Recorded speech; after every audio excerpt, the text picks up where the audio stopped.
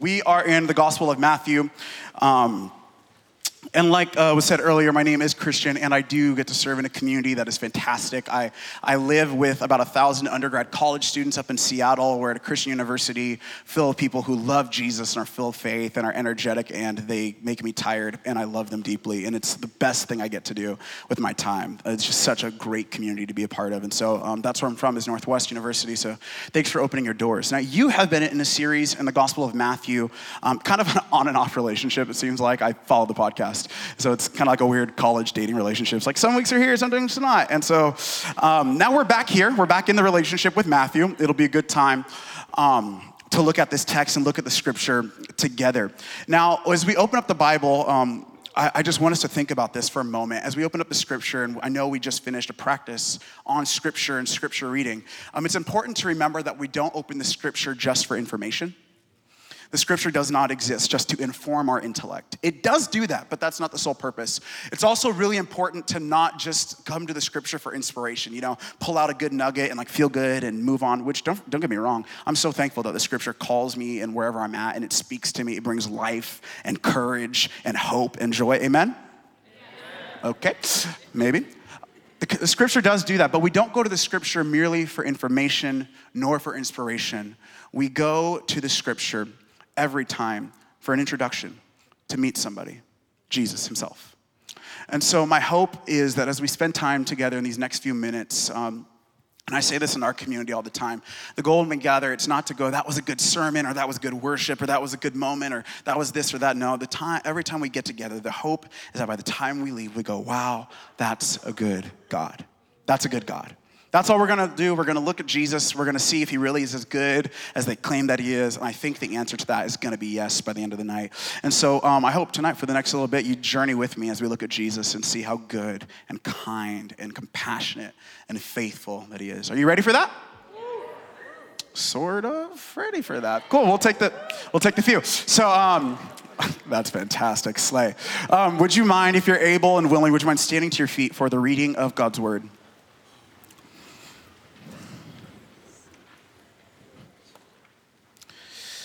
We're reading out of Matthew chapter 15.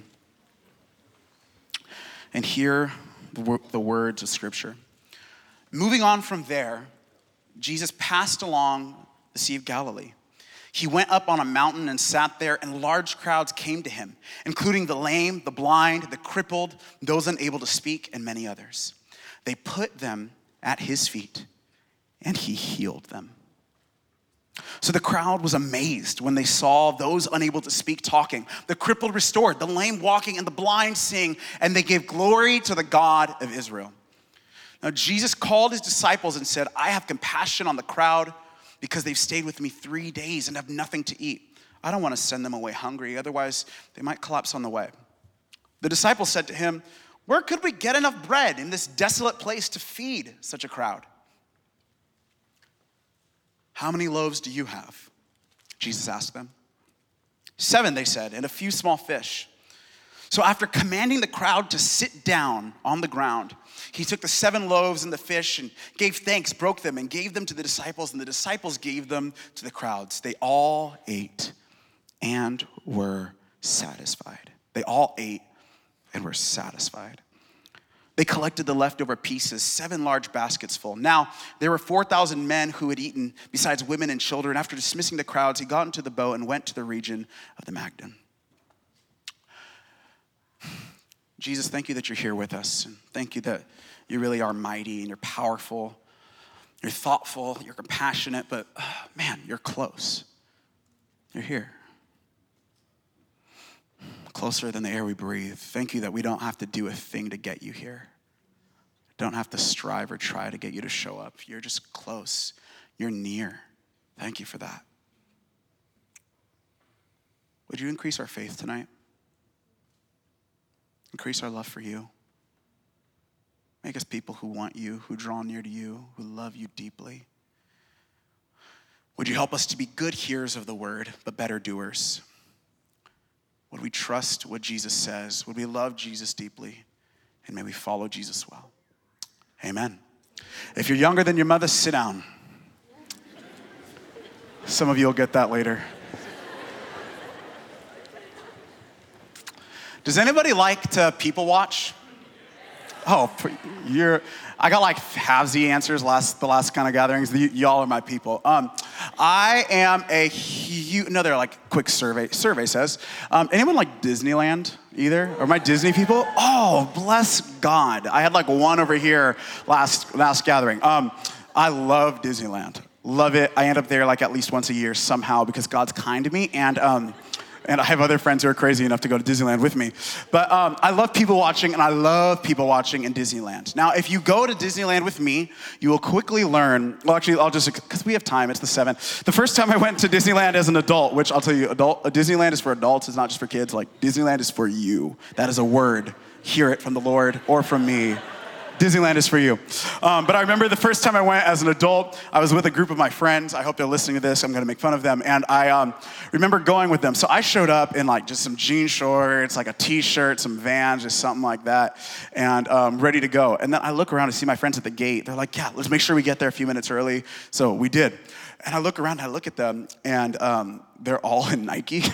Like they're in like compression shorts, athletic clothing, like sweatbands, like running shoes, and like they're like basically stretching. And I'm like, oh God, like I was not prepared for this. But now I'm that person. So if you go to Disney with me, if you ever want, I love it. I will go with you. I don't even know most of you, but I will go just because I like it that much. I should like you, but I definitely like Disney. And so.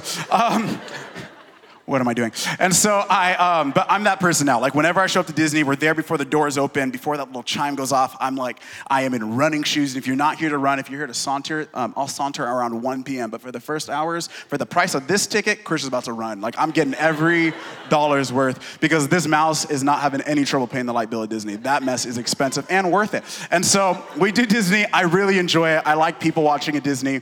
And so I spend the first few hours running with one of my friends. Her name's Brenda. It's a great time. We run through Disney. We have a whole plan. That's not what we're here for. But we do this thing. And then about middle of the day, I typically like getting a churro because churros are great. Is there any other reason to have a churro? And so at Disney, we get a churro and like to people watch. And I remember people watching one time and enjoying. Now, do you know all the family, like Disney has tons of families, and you see these families and some of them have the kids with the backpacks, leashes thing, which is your prerogative to do as a parent if that's your parenting style. Like, do what you gotta do, boo.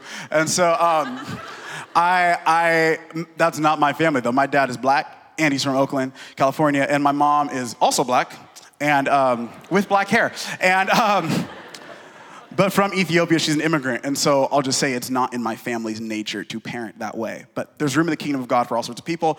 And so that's how some people parent their kids. That's not how my family did my babies. My dad is so great. My dad, the way he parented us, he's like, if you can't hear my voice or see my face, you are too far. Fear of God, right there. That was it. No leash required. And so, spare the rod, spoil the child, that's my dad. And so, some of you will get that later. Anyway, moving on. So, my dad, that's how he'd parent. I remember going to Disneyland, seeing all these families with leashes. I think it's hysterical. That's great. I remember watching this one kid and his dad. So, the kid's on the leash thing. Dad he's my people. He's eating a churro, living his life at Disney, because his kid's probably exhausting him. He's just eating this churro like, I don't care about this baby right now. I'm just going to live my life. And the child's tied to him, so you're fine. So, but all of a sudden, like, you can see the kid over here, and the kid's getting kind of like, you know when kids get kind of fidgety, they're just bored, and they're just like, ah. So the kid's doing the like, thing. And you could tell, I'm like, this kid's about to make a run for it. And this dad is like, I'm paying no mind. I'm going to eat my churro, live my life. But now the kid makes a break for it, just like prison break goes. He's like, I will be free at last, free at last. And he is running for it. And all of a sudden, kid you not, I watch the dad just do this.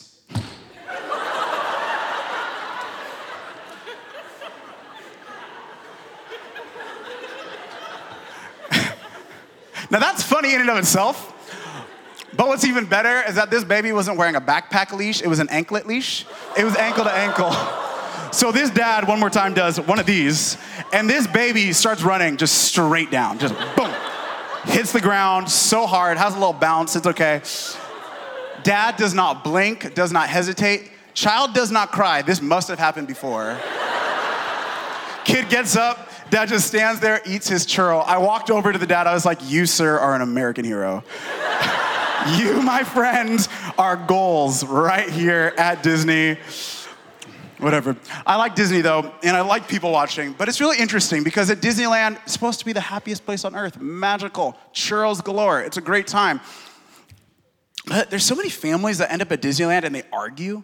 They're just like, ever been on vacation and like an argument starts on vacation? There's nothing worse. I have not taken paid time off for this, you know? And so I'm at Disneyland and I'm like, no, you need to take this mess like outside the park. This is the kingdom of God right here. And you are not bringing the devil's work. You need to take that anger and hostility, that negative energy, the bad vibes out there. And so families are just kind of doing their angry thing. But I like to watch people as they argue. Even this Valentine's Day weekend, I was out with my grandma because I'm a good grandson. She's 86 and she drives and she's dope. And so we went to a concert. And so me and grandma, I'm for real, we went to a concert on Valentine's Day, me and my grandma. It was great. But I'm watching even on Valentine's Day and I'm thinking about Disneyland where I was there a few weeks ago. Just all these families are arguing. And when I'm watching these people argue, I realize that most arguments typically happen from some sort of misunderstanding. Ever been there? Have you ever been like in an argument, you're heated, maybe you're with whoever you're in a relationship with if you're in that, and you're like in an argument and like someone, they're kind of giving you the like, you know, they're giving you the rundown, they're having it, and you're standing there with the kind of like, you already have your argument ready, you have a thesis in your mind, you're about to let them know, and you're just standing there just like, they're giving to you like, and then they say one thing, and all of a sudden they like break down your whole rationale for your argument. No, is that just me? When I'm arguing with people, just me? Nope. Okay, thank you. Someone's with me. And so I love watching arguments for this reason, because typically they happen from misunderstandings. Misunderstandings cause huge problems in life and in society, etc. I even think about this story with my family. Again, my mom's Ethiopian immigrant mother. Fantastic, raised 3 boys, fantastic woman, incredibly strong. I had to mess with my mom. And so I remember one day I was in the car with my mom, and I was in high school. We were driving to a graduation party late at night. It's me and my cousin in the front. I'm driving. My middle brother behind me, and my middle brother is so kind and sweet. He's very emotional, so he just gets worked up about stuff. And then my mom, who also has kind of a short fuse at times, love you, Mom. And then my youngest brother just living his life in the back. And so I'm driving, and all of a sudden I hear, and oldest siblings will understand this, I all of a sudden hear my brother and my mom, like the tone's starting to elevate, and they're kind of getting in it, and you can hear like the breathing's getting a little heavier, and I'm like turning down the radio because I'm like, something's about to happen. Something's about to happen. It's like older sibling, like heaven. You're like, my brother's about to get chewed out. This is gonna be great. And all of a sudden, I remember hearing my brother say these famous last words, and he looked at my mom and he says, "Mom, just calm down." Right, that's the right response. Oh my gosh. Black Ethiopian immigrant mother, you just told her to calm down. What do you mean calm down? Like my mom lost it on my brother, and that was the last time I saw him. But what that goes to show is probably a relatable experience to us all. Misunderstandings cause all sorts of problems. It's easy to misunderstand people when we don't really listen or take time to pay attention. And so often I think that's what happens when we read the scripture, where we easily misunderstand what's going on because we move too quickly or we don't pay attention, or because maybe it's even more complex than we want to give it credit for. And I know that's the case with me with Matthew 15. As I opened up Matthew 15, it's one of those texts that I just wanted to gloss over because, well, it's another text where Jesus heals people and feeds people, and you're like, seen that before? Free day in the Devo, pass, you know? Just me, you gotta catch up every once in a while. And so you're like, oh, Jesus done that, he heals. Yep, we get it, he feeds the thousands, we get it. And so you skip over when it's easy to misunderstand Jesus because we don't take the time to really get to see what he's saying and hear what he's about and what he's really doing. And it's so easy with a text like this in Matthew 15. Now, I know we've been a few weeks, so let me recap. Matthew 14, we see Jesus and his cousin is beheaded, dies. So Jesus goes away and he goes to grieve, which is good to hear because that means that we as people, when things are falling apart at times, it's okay to stop and grieve. Jesus is a God who grieves and he gets grief. And Jesus does that, and in his process of grieving, in his time of grieving, he gets away, but the crowds follow him. And what does Jesus do? He's so kind and compassionate. He heals them, he brings healing and restoration, and it says that he feeds over 5,000 people. An incredible miracle. People were amazed. You go from there and you continue on these next chapters.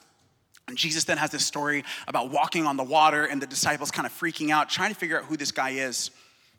And you see Jesus, he walks on water, and they go, maybe this is the Son of God. And they're starting to get a clue of what he is.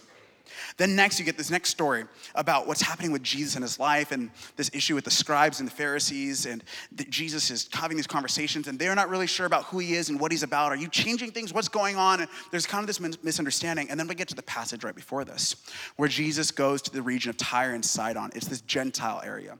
It's this area of people who aren't Jewish, aren't a part of the Jewish faith, aren't a part of serving Yahweh. And he's over here and he goes, and as he's withdrawing to get away, a woman stops him, a Canaanite woman, a Gentile. And she looks at Jesus and they have this conversation. She begs him to heal her daughter. And he says this weird comment about, well, no, I'm not here to feed the dogs. And she kind of like comes back at him. She's like, yeah, but even the dogs get the scraps from the master's table. And he's like, okay, I hear you, like, here you go.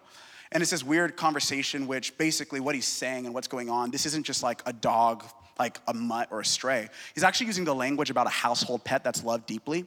Do any of you have one of my best friends? She has 2 dogs. They're golden doodles, and they're fantastic. Too much energy, but they're great. I love them.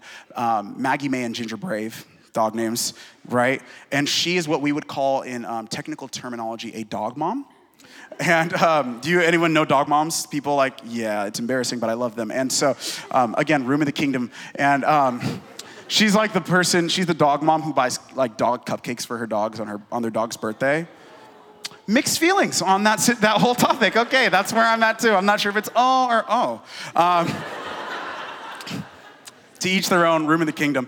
But there's a situation where Jesus starts opening up and expanding his ministry to Gentiles. Now, what's the big deal with that? Well, first of all, most of us in this room would probably fall into the category of Gentile.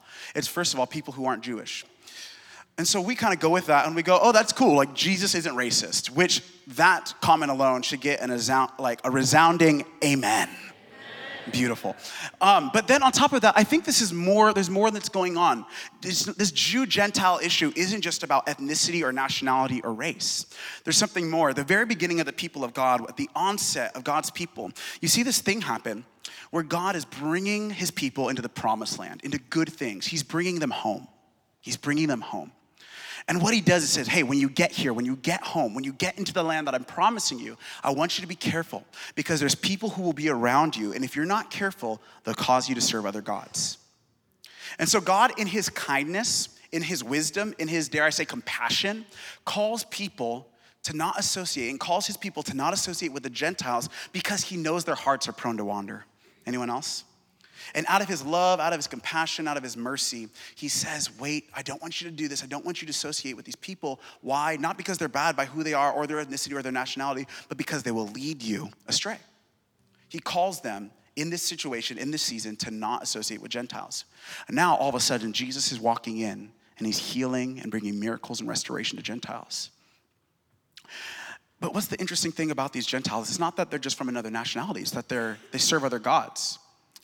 And for some of us in this room, we go, isn't that pretty archaic, like people who serve other gods? Well, actually, just think about it for a moment. It's not that far off. Sure, we don't maybe use temples to serve our gods. But if I'm honest, my city has a God. I'm from Seattle, and the God of my city is success. I mean, I'm in the startup capital. Like, by my house, I can walk to Google's headquarters from my house. Just a few more minutes from Microsoft. Amazon's destroying everything, and they're awesome because I don't wait for anything anymore. So it's causing me to be impatient, but it's great. But it's right by my home. Truthfully, my house is this is the economy and everything because of the success of my city. It's happening so much. I'm more likely to get hit by a Tesla than a Ford, which some days I'm like, hit me, pay my college loans, God works in mysterious ways. And so, as the saints say. But that's the city I live in. And so my city, we're about the hustle, we're about the grind. We keep going, and we're not as bad as Los Angeles or New York, so no one would really say it. But truthfully, our God is success. And so people in my city, we work late. We're not very social. There's the Seattle freeze, which basically people come here and they think you're friendly, but we're known for being a city that actually we don't get close, probably because we're just too busy. My city's idol is success. What about yours? I remember coming to Portland to stay for a few days a couple years ago, and I love the food here. It's fantastic. I talk about it every time, and I'm not even a foodie, but it's just that freaking good. And but I do remember coming to Portland and eating and enjoying it. But I remember by the second day I was in Portland, and all of a sudden it was like there's this pull on me. I don't know how else to explain it, and maybe you just lived here too long to notice it, but I came to the city and I just wanted to do more, and I wanted to have more good food and try more things and buy more things and do more things. And I started to realize that the God of this city is pleasure. Where if you take enough time to look around, this is a city of hedonism. It's a city where it's about you, get yours, do yours, enjoy life, eat everything, have a new experience, go for it. And sure, we don't worship at a temple that might be a building, but maybe we just look at our credit card statements and we see what we're worshiping. And all of a sudden, this idea of Gentiles, of people serving other gods, gets real. And it gets close. It gets personal. And what does Jesus do to people who serve other gods? How does he interact with them? Well, the Bible says that in Matthew chapter 15, that Jesus, he goes and he sits on a mountain, which all of a sudden, if you've read Matthew, that should ring off 1,000 bells. It should take you back to Matthew chapter 5, the beginning of the Sermon on the Mount. At the beginning of the Sermon on the Mount, the Bible says that seeing the crowds, Jesus went up on the mountain. And when he sat down, his disciples came to him. And he opened up his mouth and he taught them, and he started saying, blessed are this, and he started to explain what the kingdom of God is like. Friends, one of my friends, he's an awesome guy, and we had him out at Northwest a couple weeks ago to share and preach, and he explained what the kingdom of God is like, and he actually used his family, and he just said, my kids know, and he has young boys, he goes, my kids know when dad's in charge and when mom's in charge. He was talking about this experience where mom needed a mom night, so he's like, honey, girl, I got this. I got the babies. You go out, do your thing. Here's some money, enjoy your night. And then an hour in, he's like, you need to get home immediately. Babe, help. I don't know what I'm doing. And to the point where his oldest son looked at him and goes, yeah, things are kind of different when mommy's not home. Bummer. The kingdom of God is what life is like when dad's in charge. The kingdom of God is what life is like when God is in charge. And Jesus sits on a mountain and starts to explain what the kingdom of God is like. And so you get to Matthew chapter 15 and you expect him, he's sitting on a mountain, crowds are coming, you expect him to do the same thing, to teach about what the kingdom of God is like. But instead, he does something quite different in this situation. It doesn't say that he taught, most likely he did, but it says that he began to heal. It says that the crowd started to bring the blind and the lame and the mute all to Jesus. And Jesus would heal. It actually says that they were throwing them, like yeet. They were throwing them. That was for college students. They were throwing people at Jesus' feet over and over and over again. And Jesus healed them all. To the point where it said that amazement fell over the crowds and they began to praise the God of Israel. Now, at risk of over allegorizing the scripture, can I just say to this church and this community, could you imagine what it would be like if the city of Portland knew they could walk into Bridgetown and know that they would get healed? Just think about that. What if people knew that even if they serve another God, even if they were on the outside, they could come here, and before they even knew what they were being taught about, they would get healing, and they'd get freedom, and they'd get deliverance, and they'd get breakthrough. Could you imagine what that would be like for this city and this community if people walked in the doors and healed? What would happen? They would give glory to the God of Israel. They give glory to Yahweh himself. Before they even fully know about him, they do that. Have you ever experienced God's miraculous touch? Let's just be honest for a moment. Most of us aren't followers of Jesus because someone taught us just about Jesus. At least for me, I'm not a follower of Jesus just because someone informed me about him. No, I follow Jesus because he met me. I experienced him. I experienced his power. I experienced his love. I experienced his healing, his breakthrough. Is anybody else like me in that regard? Where Jesus has come and met you where you're at and you felt the presence of God for yourself and you go, this is more than an idea or a philosophy or a teaching or religion. This is a person himself. God somehow met me. Have you experienced that? The joy that brings and the hope and the restoration that brings. I remember being in Montana a few years ago and we were doing this worship night with these camp students. And if you ever went to summer camp with youth group, I love summer camp. And my favorite person at summer camp is the junior boy who's just wants nothing to do with Jesus. He's just too cool for everything. And people are on worship doing hand motions and everything. And he's just nah. And I love that guy. I love that guy so much. And I was just man, I pray God you would meet that guy this week. And I remember one of those guys was in the room and all the week, first night, nothing, second night, nothing, third night, nothing, fourth night, nothing. But I remember the last night we were praying for people who were sick, and I think he had a cast because the games were crazy dangerous, and so lawsuits waiting to happen. You get away with things in Montana, I'll tell you what. And so it's for real.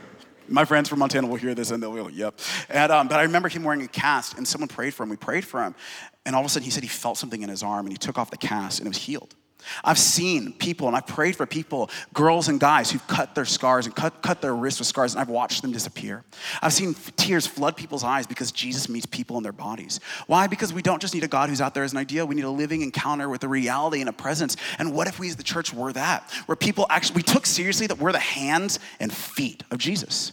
That everywhere we go, we touch people, and there's healing, and there's life. That's what people need. That's what our church needs. That's what our community needs. And that's what's happening here in this text. Now that's a really simple overview of what's happening in Matthew 15. But I think there's more. Truthfully, this is one of those passages that I've read and I've heard so many times that I just kind of gloss over it because, you're like, oh, he's healing people again. He's doing his thing again. It's a free day on the Devo. But really, there's something else. Matthew, who's writing this all throughout his whole gospel, constantly keeps alluding to what Jesus is fulfilling. Keeps saying that Jesus fulfilled this prophecy, Jesus did that, Jesus did this, and everything that Jesus did is actually connected to what's been said and longed for and hoped for years and years and years. Jesus is the fulfillment of so many hopes, specifically hopes found in Isaiah.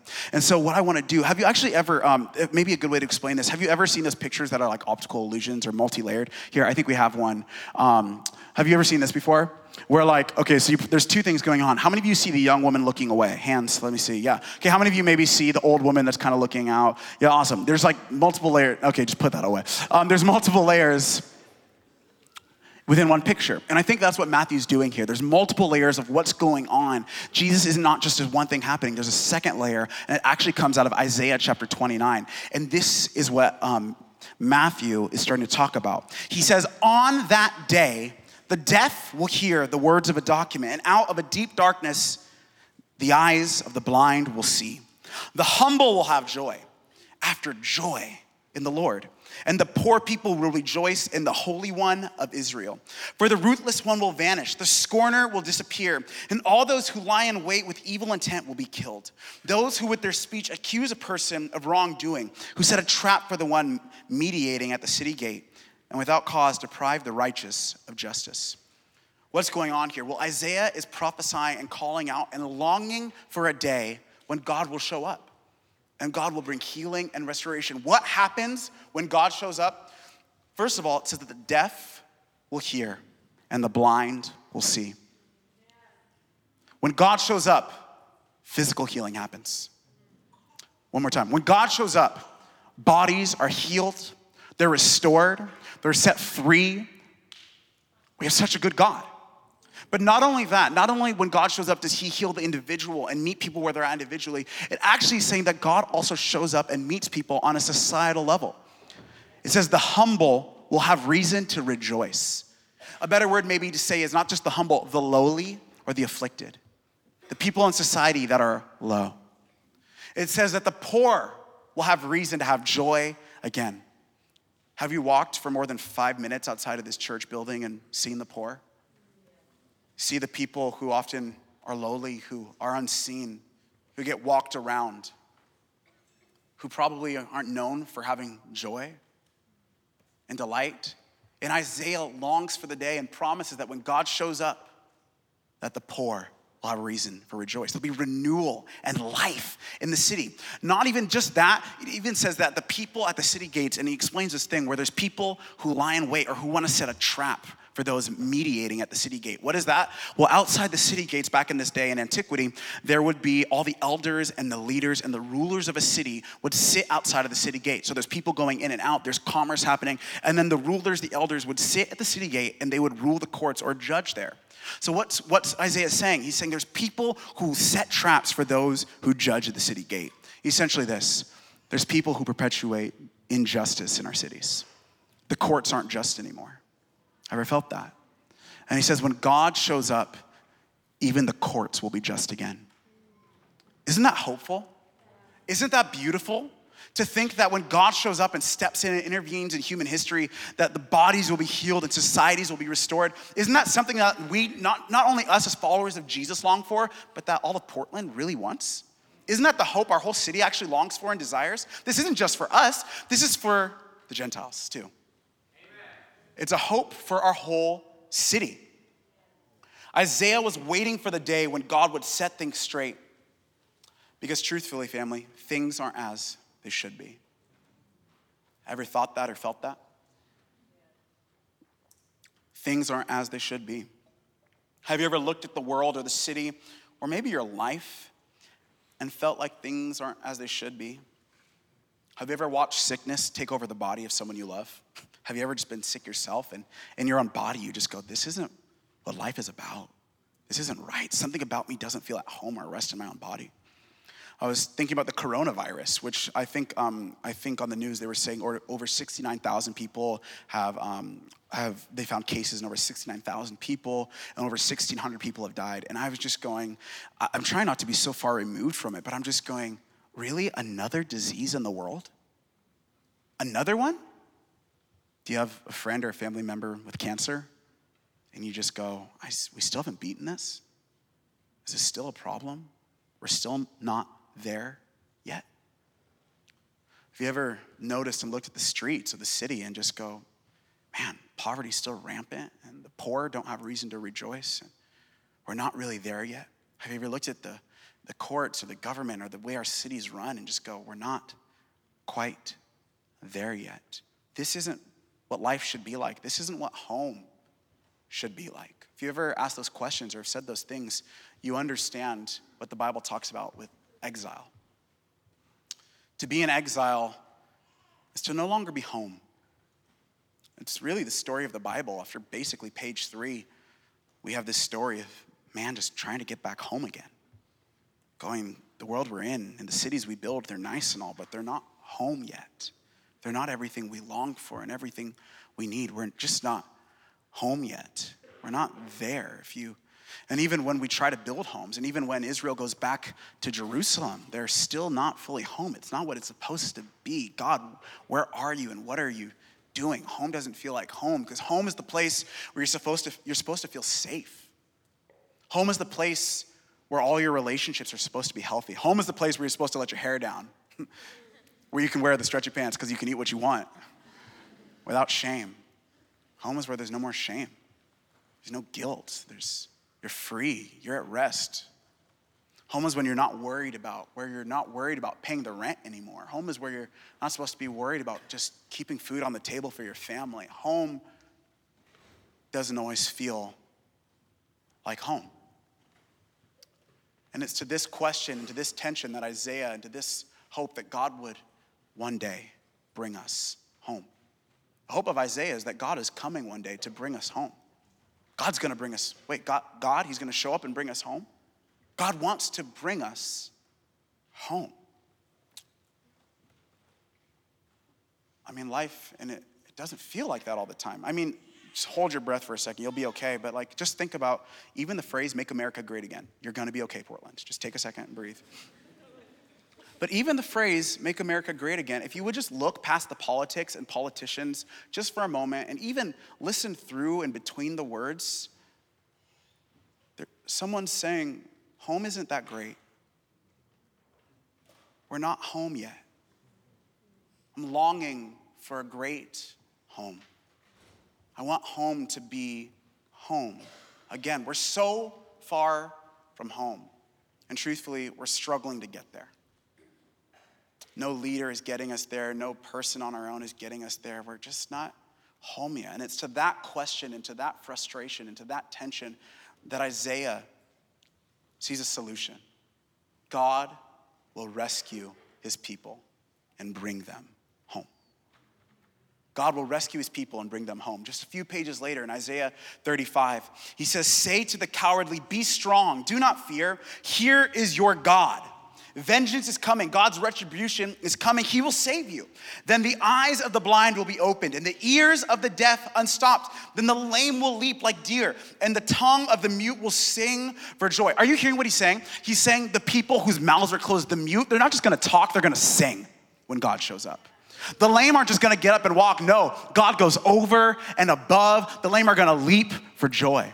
When God shows up, things change for individuals and for societies for the better. It says, the redeemed of the Lord will return and come to Zion with singing, crowned with unending joy. Joy and gladness will overtake them, and sorrow and sighing will flee. Don't you long for that in our city and for our lives and for our homes and for our bodies, that God would bring us home? And so Isaiah prophesies, and Matthew picks up on this, that one day God is going to bring his people home. Matthew clues in on this so much so that he says the word became flesh, that God is showing up in a baby, divinity wrapped up in skin. He'll be called Emmanuel, God with us. And Matthew makes a crazy claim that Jesus deeply believes about himself, that Jesus is here as God rescuing and saving his people, bringing them out of exile and back home. Jesus is what we would call in the Bible the Messiah, the one who is the King of the nations, the King of the world, the Christ, the guy who's going to bring everybody back home. He's going to bring them home. Wait a second. Could you imagine how baffled that must have made people feel? Like, wait, this isn't just a man. This isn't just a teacher. He's claiming to be God? Like, God is here in human form in such a weird way of showing up. God shows up in such a weird, interesting way, a way that I wouldn't show up, but God's going to show up and he's going to bring us home. And what happens that Matthew says, it says, the deaf start to hear, and the lame begin to walk, and the deformed are restored, and the mute begin to speak. All the things that Isaiah talked about, Matthew saying, you're seeing it here and now. Why? Because God is here and he's working and he's alive and he's powerful and he's coming to rescue and he's coming to bring us out of exile. He's coming to bring people home, which makes us consider one thing real quick for us in this city, in this moment right now. We have to consider and be careful of misunderstanding who Jesus claims to be, because Jesus does not show up and just claim to be a teacher. I mean, we need Jesus as a teacher. Yes, amen? We need Jesus to instruct, to teach us, to show us the way. But if he's just a teacher, he really can always only point us to where we need to go. But if he's Messiah, he can lead us there himself. He's more than just a healer. Yes, we need a God to heal, amen? But we need more than just a healer. We need someone who won't just pray for us once and heal us. We need someone who can bring back the dead to life.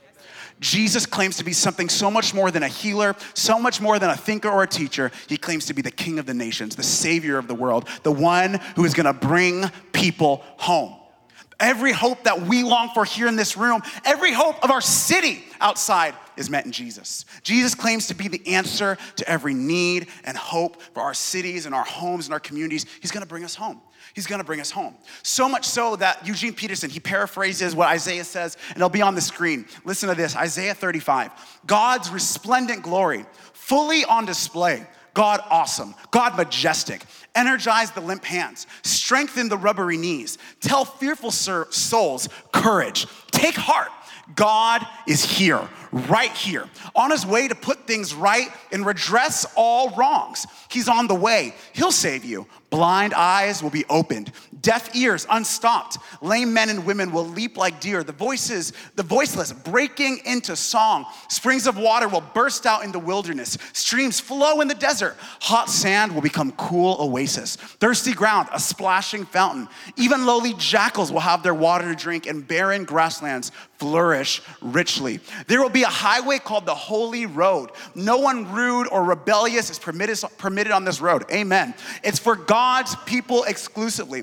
Impossible to get lost on this road. Not even fools can get lost on it. No lions on this road, no dangerous wild animals, nothing and no one dangerous or threatening. Only the redeemed will walk on it. The people God has ransomed will come back on this road. They'll sing as they make their way home to Zion. Unfading halos of joy encircling their heads, welcomed home with gifts of joy and gladness as all sorrows and sighs scurry into the night. Jesus claims to be more than a teacher, more than a healer, more than a thinker, more than a religion, more than a philosophy, more than an ideology, more than a self-help plan. Jesus claims to be the King of the nations and the Savior of the world, which begs the question, why should I trust him? I mean, that's a pretty big claim. Like, if you're claiming to be the King of the nations, the King of the world, the one who's gonna bring us all home, why should I trust you?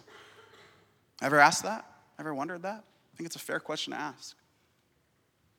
I think what we have to do is do what we do with basically any ruler or any politician or any person. And Jesus, he's not even a politician, which is so great, so much better.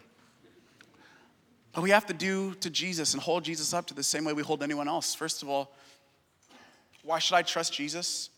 Well, first of all, hear what King Jesus has to say. Do you remember in Matthew chapter 15 and verse 32, what we read earlier? What does Jesus say off of his own lips? Jesus says, I have compassion. What a king. Wait, kings are powerful, right? Kings have power. Just with a snap of a finger, you can do anything you want, have anything you want, go anywhere you want. Kings are supposed to be smart. And if he's God, he's omniscient. He's a God who's powerful. He's a God who's smart. But when he explains who he is out of his own lips, the thing he wants his people to know is, I have compassion. Do you realize the posture of Jesus is not just power, it's not just omniscience, it's compassion? Could you imagine what that would do for us if every situation in our lives, we filtered it through the lens, not if God, if you're powerful, not God, if you see it, but God, you're compassionate. Oh, and I know that because you're compassionate, you'll meet me where I'm at. And I know that your posture towards me isn't frustration. It's not uptight. It's not impatient. It's not in a hurry. It's not worried. It's not frustrated. It's compassionate. Compassion being something more than just a feeling or an emotion, and actually being the response to deep love, affection, and the ability to meet a need. Compassion doesn't just see a need and pity it. It doesn't just see people and sympathize. No, it actually is the power that enacts and makes change. To say you're a compassionate person is not to just say that I feel for you. It's actually to step into the need and meet it. Jesus is compassionate. He steps into the need. The second thing he says, and he says it to his disciples, which is interesting to me. Jesus first says, I'm compassionate. And then his disciples walk over to him and they ask him this question, and which must trigger something in their minds. They go, okay, so how are we supposed to feed all these people? Which, you see what's going on? The disciples of Jesus understand that Jesus' compassion demands that his disciples act.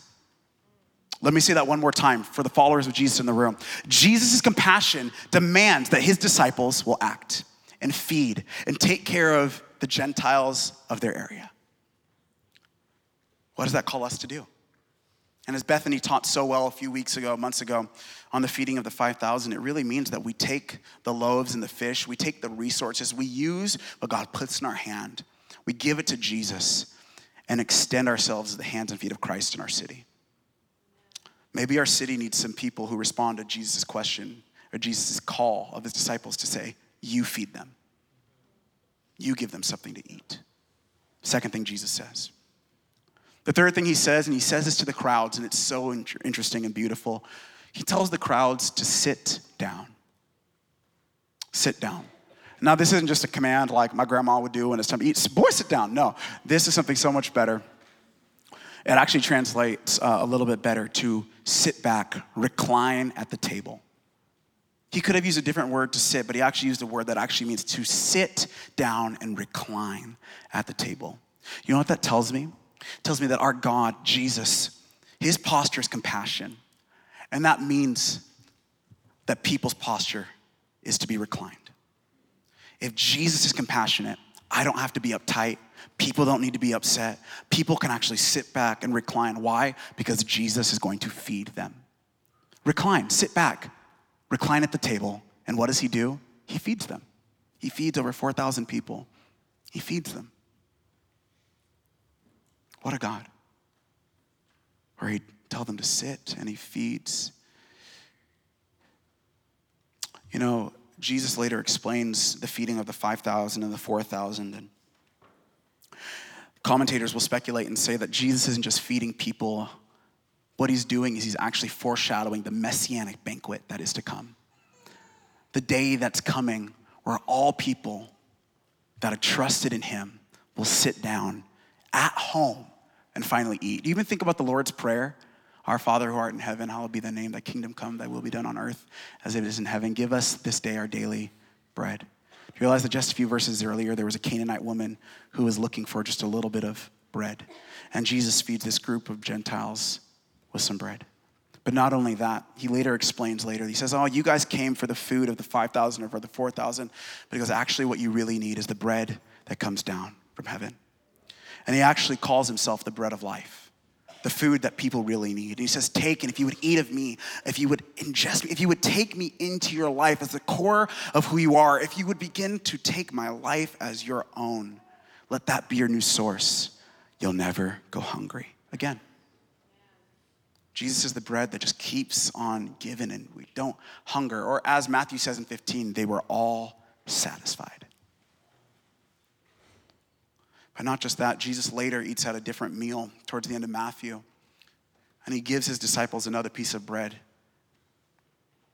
he says, take this, and he breaks it as a picture. He says, I'm the bread of life, and this is like my body, and my body's gonna be broken for you. Why should we trust Jesus? Well, we hear what he says, but we see what he does. And what does Jesus do? Jesus allows himself to be the bread that's broken for you and I. Or as Matthew even pictures it, Jesus becomes the lamb that's exiled and sent away from the community. He's exiled and sent out of the city gates. It's exiled and sent out and away from home. And it's slaughtered outside the city gates. It's slaughtered outside of home to pay the price, to ransom and redeem and bring back people who were so far lost and couldn't bring themselves back. Jesus brings people out of exile at his own expense. Why should you trust King Jesus to rule the nations? And more importantly, why should you trust King Jesus to rule your life? Because he's the only king who will take care of you at his own expense. So much so that he'll die to make sure his people are fed and that they're brought back home. Even as we sang Waymaker earlier. He's a waymaker, miracle worker, promise keeper, and the light in the darkness, my God, and that is who you are. And you think about that Jesus. He's keeping every promise that was foretold about him. He's answering every prayer and every hope that was prayed to him.